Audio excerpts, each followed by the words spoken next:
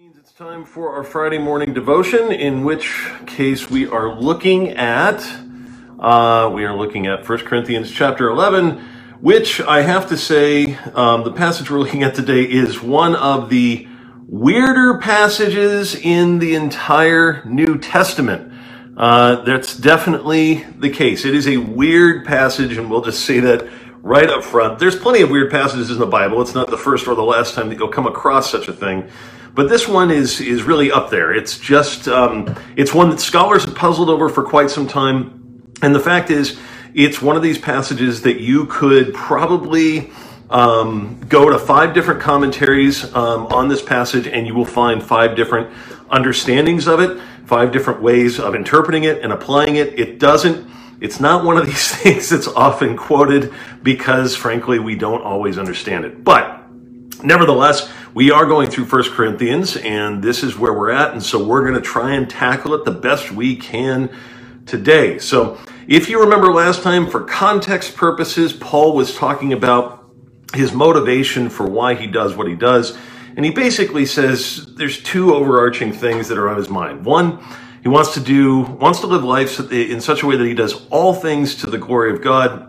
And 2, he wants to make sure that he does as much as he can to not put a stumbling block in the way of people hearing the gospel. Okay, so it's about serving. It's about serving one another. It's about loving one another enough to be willing to sacrifice certain preferences, that sort of thing. Well, now he's going to enter into a section in which he's going to deal with some people that, frankly, are not taking that attitude, and it has to do with, with some wives in the congregation that are apparently doing something that would have been seen as quite rebellious at that time in that culture. So let me dig in here. Paul begins, verse 2 of chapter 11, "Now I commend you because you remember me in everything and maintain the traditions even as I delivered them to you." So overall, he says to the church, you've done a pretty good job of doing what I taught you to do when I was with you. But I want you to understand that the head of every man is Christ, the head of wife is her husband, and the head of Christ is God.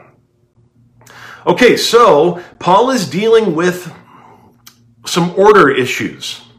He is trying to get them to see that there is a certain order that God has set in place in creation, and as a matter of fact, even in the eternal realm. Notice that he says the head of Christ is God. That would be God the Father. Now, does that mean that God the Father is higher or more important than God the Son? Not at all. They are equal. In the same way, husband and wife are equal. But especially at that time, there was clearly an order in the home. There was clearly a sense that the husband was seen as the head of the home in that culture, and that the wife was seen as his complement, his helpmate, so to speak, to use the language of Genesis. And so Paul wants them to understand that that is sort of the order that has been set. Just as God the Father is the head of Christ, even though they're both equal, there's an order there. So to the husband and wife, even though they're both equal, there's an order there as well. So that's important for what he's going to go on to say now. "Every man who prays or prophesies with his head covered dishonors his head. But every wife who prays or prophesies with her head uncovered dishonors her head, since it is the same as if her head were shaven." Now, let's just stop there. What on earth is this talking about? Well, number one, this is very much cultural. This is very much allocated to first century life. Here's a couple things that we know. We know that within Jewish worship, at that time, a man was not to cover his head, and a woman was to cover her head. That was the way it was within worship. Now, you have a Corinthian church starting, just getting going, where you have Jews and Gentiles both mixing together. What happens if the wife now suddenly starts praying with her head uncovered? Well, it does 2 things. Number one, it could needlessly offend the Jewish people within their context at the church. But number two, more significantly, we have some evidence to suggest that when a wife covered her head, it was sort of the equivalent of basically a wife wearing a wedding ring today. Now, that tells us a lot here. What that means is that Paul wants wives to cover their head in this context, in this culture, because it is them saying, I am connected to my husband. I am taken. I am a woman that is not available. I'm not on the market. Now, apparently, there were some women that were in pagan worship uncovering their head, and it was a means by which they were saying to the world, I'm available. So that's the background of this. That's the context of this. That women at that time, uncovering their head would be like a woman walking in and taking off her wedding ring before she goes into an event. That's the symbolism here of what Paul is talking about. Now, of course, we know today that a man can indeed pray with his head covered, and that's not a problem. That, in fact, a woman can have short hair or pray without her head covered, and that's not a problem. But in this context, it was like saying, I am not really married, I'm available. And that's why this is a problem. So that's what Paul is addressing here. He doesn't want them to give off this sense of chaos and disorder in the service. He doesn't want the church service to basically become a singles gathering so that people are flaunting their availability. Verse 6, for if a wife will not cover her head, then she should cut her hair short. But since it is disgraceful for a wife to cut off her hair or shave her head, let her cover her head. Again, this is all very cultural. This is something that goes back to the first century. If a wife was to shave her head, it was like a wife, it was frankly like a woman saying that she was engaging in pagan worship practices. It was like a wife saying that she was rebelling against her husband, that she was now saying that she was no longer connected to him, that she was available and on the market. That's basically the symbolism at that time. Of course, today a woman can have any length of hair and it's not a problem. This isn't something, this command here in this passage is very specific to that time. So, verse 7, for a man ought not to cover his head, since he is the image and glory of God, but woman is the glory of man. For man was not made from woman, but woman from man. Neither was man created for woman, but woman for man.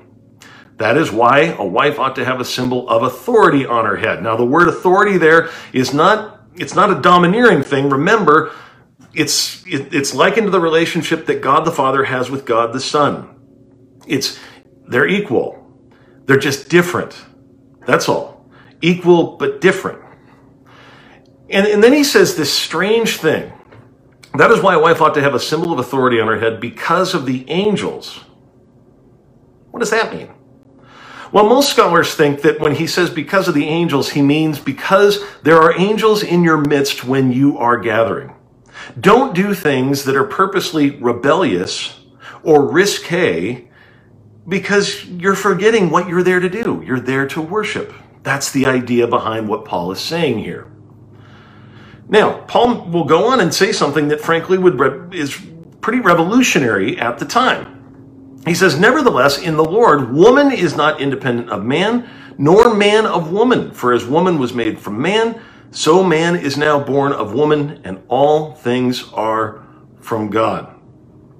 Now, that doesn't sound like a big deal at all to us, but in the first century, to suggest in any way that women were equal to men would have been very, very unique in all contexts, whether in the Jewish world or the Greco-Roman world.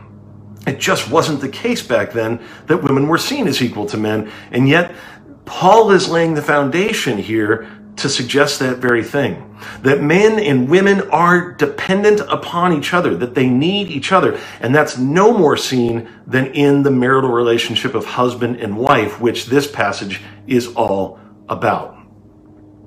So he continues, verse 13, judge for yourselves. Is it proper for a wife to pray to God with her head uncovered? Does not nature itself teach you that if a man wears long hair, it is a disgrace for him? But if a woman has long hair, it is her glory. for her hair is given to her for a covering. Now, again, this is very much cultural. The point here is not for all time, men need to have short hair, women need to have long hair. No, no, no. If you get that, you're missing the point. The point here, in this culture, a woman was showing her femininity, was showing herself to be a female, partly by growing her hair out, and a male was shown to be a male, partly by having short hair. That's the way it was back then. Paul is saying, don't do things purposely to sort of suggest that none of that matters, to suggest that your relationship with your spouse doesn't matter. Don't do things to suggest to the world that you're available when you're not. That's really the idea of what he's talking about in this whole passage. Now, he ends the passage with these words. If anyone is inclined to be contentious, we have no such practice, nor do the churches of God. What do we make of all this? Well, I think in the big picture, if we're going to apply a passage like this that is very specifically written to the Corinthian church at that time, which we do have passages like that all throughout the Bible that we have to interpret, nonetheless, we can still apply it and say this. We do not want to give off the impression at any time that we are fighting each other, that we're going against each other as husband and wife, especially as we're gathered for worship. That's really what Paul is addressing here. We don't want to give off the impression that we're not connected to one another, that we're not united. We don't want to do things to break up unity, but we want to strive for unity. And that's really what Paul is getting at here. This is just one more expression of how they can indeed remain united. Now, the fact is, every marriage has struggles, every marriage has difficulties that one will face. And so the question that I want to close with is what one does when that happens, because whether it be arguments about, at this point, hair length, or whether it be, arguments about how to raise kids, or whatever the case may be, what ought we do when we find ourselves lacking a sense of unity? Well, instead of exalting that lack of unity to the world, like apparently some people were doing in the Corinthian context, what we ought to do is we ought to come together to pray in repentance and ask the Lord for forgiveness and guidance moving forward. And the promise of his word is that he will indeed grant us forgiveness and guide us moving forward. Because again, the goal of this relationship, of this marital relationship, is meant to reflect the relationship that Jesus Christ has with his church. Jesus Christ, the bridegroom, sacrifices his very self to have his wife, the church. And so too, the husband ought to sacrifice what he may want in the moment for his wife, so that his wife would feel comfortable following him and sticking by him. So let us read this passage as a way of reminding ourselves that all of us are prone to self-exaltation one way or another. All of us are prone to some form of rebellion from time to time. And instead of giving into that, let us be people of prayer that look to repent and to live in the forgiveness that we have in Jesus Christ. All right, that's my best attempt at explaining a really weird, very confusing passage to you. We'll get back to something that's a lot more understandable next week, next Friday. Meanwhile, join us.